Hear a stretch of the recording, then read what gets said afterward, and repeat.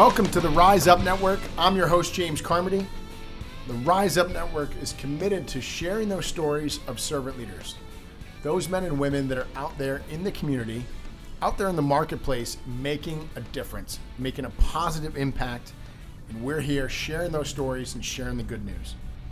We have a great leader in studio with us in talking about spaces that we live in, we invest in. Someone in the real estate industry, specifically a designer, certified interior designer, Kristen Krebs. Kristen, welcome to the show. Thank you. So great to be here. Yeah, I'm super excited to have this conversation. You know, we've gotten to know each other over the last 6 months or so, and become friends, and I'm seeing the quality of the work you do, and it's tremendous. Oh, thank you.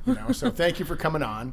We're going to talk about a few different things, including spaces, what's changed in legislation to create this great opportunity here in San Diego and California. But let's back up a second. How'd you even get into, interior design? Where'd you grow up? Where'd you go to school? Well, I am from Santa Barbara, California. One of my favorite towns. I love that place. It's beautiful. Yeah, it is. Yeah. So when I was a kid, I think interior design has always been one of my passions. When I was a kid, I had a felt dark blue chair. Okay. And I ended up taking some wall paint that my mom had in the house. It was white because I didn't like the color of the chair anymore. Nice. And so I decided to paint the chair with some wall paint. Right. And Did you get permission to do this or no? Oh, no. And how old were you at this point? I think I was maybe 10, Nice. 11. Yeah. Nice. It was great. So yeah, my mom didn't love that. But I think that was kind of the first sign that, this was kind of my calling, that was what I wanted to do. I wanted to transform spaces. So yeah. Wow. And then where'd you go to school? And then I went to school. I went to school in Santa Barbara, and then I have 3 associate's degrees in art, so I have a background in art. And then I went to the Academy of Art University in San Francisco. Wow. I got my bachelor's in interior architecture there.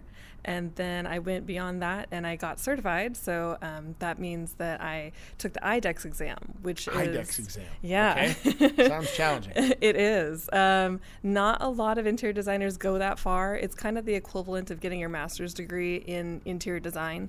Okay. It's a challenging test. You have to either have a certain amount of hours put in order to take the test, or you have to have a certain amount of education, so a bachelor's degree. Got it. Yeah. Okay, so good for you. Yeah. All right, so folks, we're talking to an expert here, clearly. So you finished school. Then what? What was the beginning of your professional career? I started off as a kitchen and bath designer, so I had graduated right when the recession happened. So good timing. Yeah, right? Yeah. There were no jobs. And actually at that same time, my mom ended up getting cancer. So I ended up moving home to try to kind of help her out, and tried to just kind of find a job that was somewhere close to my profession. Yeah. So I found a tile showroom that was looking for a kitchen and bath designer. So I applied for that and got hired. So that was my first step in the career path that I chose. So I started designing kitchens and baths for people, picked out all the tile, and then I branched out beyond that because people would ask me for more advice. So I would pick out cabinet colors and hardware and things like that to kind of make their space inviting and a space they want to return to. So wow. Okay. Yeah. And then so from there, I went into high-end residential. I ended up getting an internship. So I worked within that realm for a while, worked with a lot of celebrities and things like that, which was really fun. It was a very interesting experience. Celebrities are an entirely different breed of people. But it was a lot of fun. I got a lot of great experience from it. And then I actually ended up getting a job offer to start working in the model home industry. So I did a lot of spec houses and things like that. So entirely different end of the spectrum. Right, totally other end of the spectrum. Yeah, I went working with contractors, laborers. Yeah, and I went from having no budget to having a very limited budget. So that was challenging to work within. Right. But it was a fun challenge. I always like a challenge. So. And then what led you to start your own business? I think I always kind of had a difficulty with my bosses. Taking direction or wait, why are you even thinking like that? I think we should totally do it a different way. Yeah, exactly. I don't know. I guess I speak my mind, and sometimes I can get me into a little bit of trouble. So my boss doesn't appreciate it all the time. Right. But I really wanted to do this, I wanted to be able to help the community in a way that I wanted to help them, and not necessarily, aligning with what my boss at the time may have wanted. Yeah. So when was it that you started your own business? I actually started my own business in 2011, but that didn't end up going very far. So I actually ended up closing that and then reopening again in 2016. So, yeah. Okay. Closed for a few years and did some contracting work, independent contracting work. So I worked a lot with contractors, actually. I did most of the selections of materials and things for them. Got it. Okay. Yeah. And now, fast forward, our business is going, and we have this great opportunity that really solves a big need here in San Diego. Yes. Yeah. So I actually, the first time you may not even know this, the first time I had ever heard about ADUs was actually at an event you were hosting. Okay. So, yeah. And that just sparked a whole different, set of thoughts that kind of triggered one another. So, hearing about the housing shortage, I know there was something I could have done or do to help that out. So I tried to kind of come up with an idea of how I can help that, move forward, especially here in San Diego, because we do have a huge housing shortage. There's supposed to be another 1 million people moving here by the year 2050. So that's a lot of people to try to house. A lot of people trying to house. Yeah. Not really building any substantial number anywhere in the county. Yeah. So especially with 2016 being the year that this all kind of started, and the fees are waived or even dropped in certain counties. So there's an incentive for people to be able to do it financially, but also, as a community, this definitely is a way to be able to not only give back, but to be able to actually profit from it for yourself too, which is great. Yeah, so let's talk about that for a second. So first, folks, just to recap, we're talking about accessory dwelling units, short for ADU, or some people call them granny flats.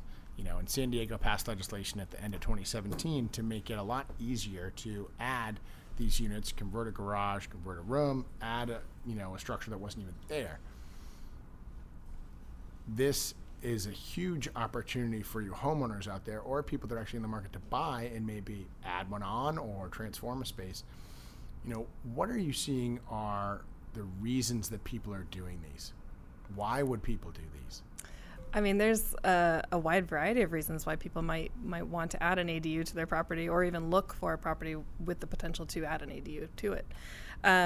It could be to house family. Let's say they're aging, especially to age in place. I know that is a big concern, especially with baby boomers starting to retire, and the funds, they don't necessarily have enough funds available provided to them through the government, so they got to move in with their kids, and so these ADUs actually are able to provide that ability for their family members to move into a safe space that they can afford. And then there is another path that you could choose for an ADU. You could have rental income, just rent it out to somebody who needs housing, especially since there is such a housing shortage. Or you could even move into the unit yourself and maybe rent out your primary, whether that be to a long-term renter, or have your family move into the long-term, the main primary house is a long-term, and you move into the ADU. Two different ways you could go about adding an ADU.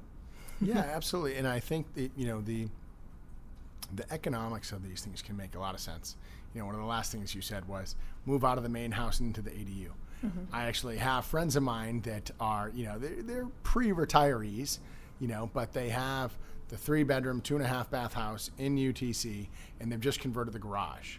And they actually just finished at the end of August, and they're moving into the ADU from the was a garage conversion into an ADU, and they're now going to rent the main house out, for several $1,000s. Nice. So there's multiple value there, in that they don't need the big 2-story house anymore. Kids are grown and gone. They want something a little bit smaller. They got to customize it, make it their own, design it with their wants and needs in mind, and put their personal touch on it. And now they also have a massive amount of income, $3,000 a month in income, because they're able to rent out the whole single-family home. Yeah. It almost covers your entire mortgage payment anyway. Fantastic. Yeah. Yeah.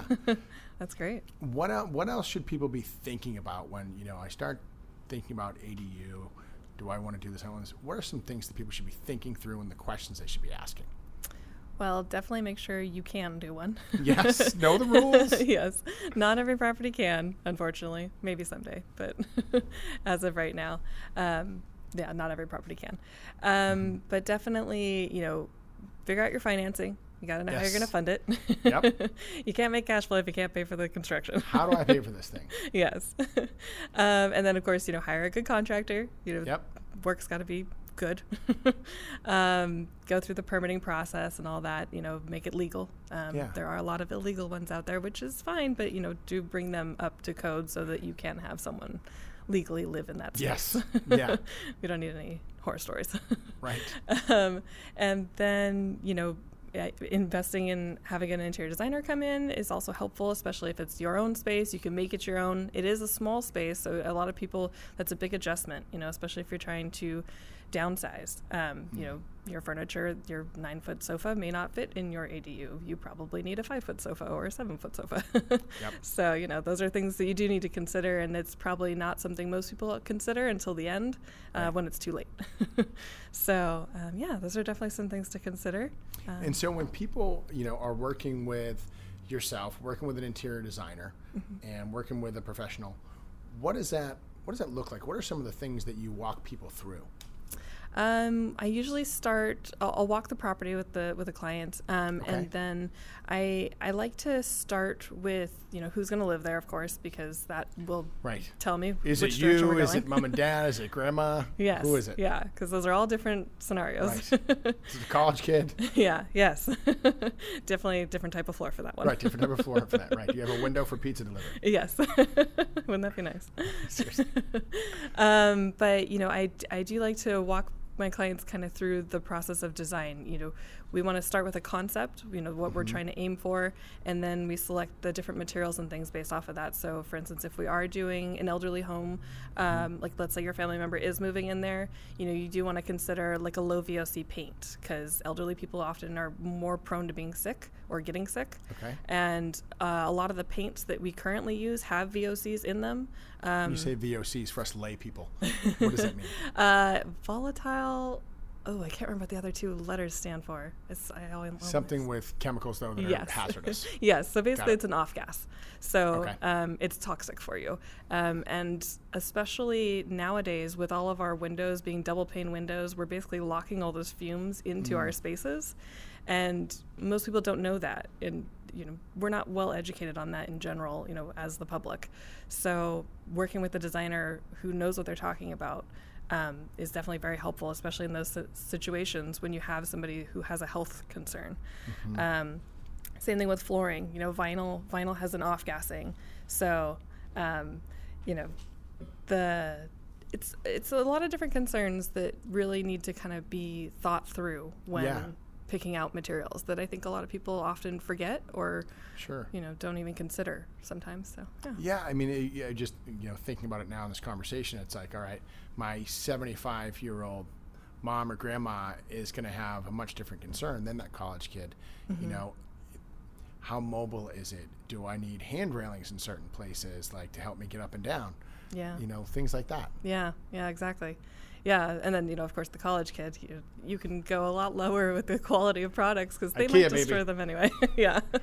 And vinyl is probably the best choice in that situation because it's durable. College kids are mostly healthy.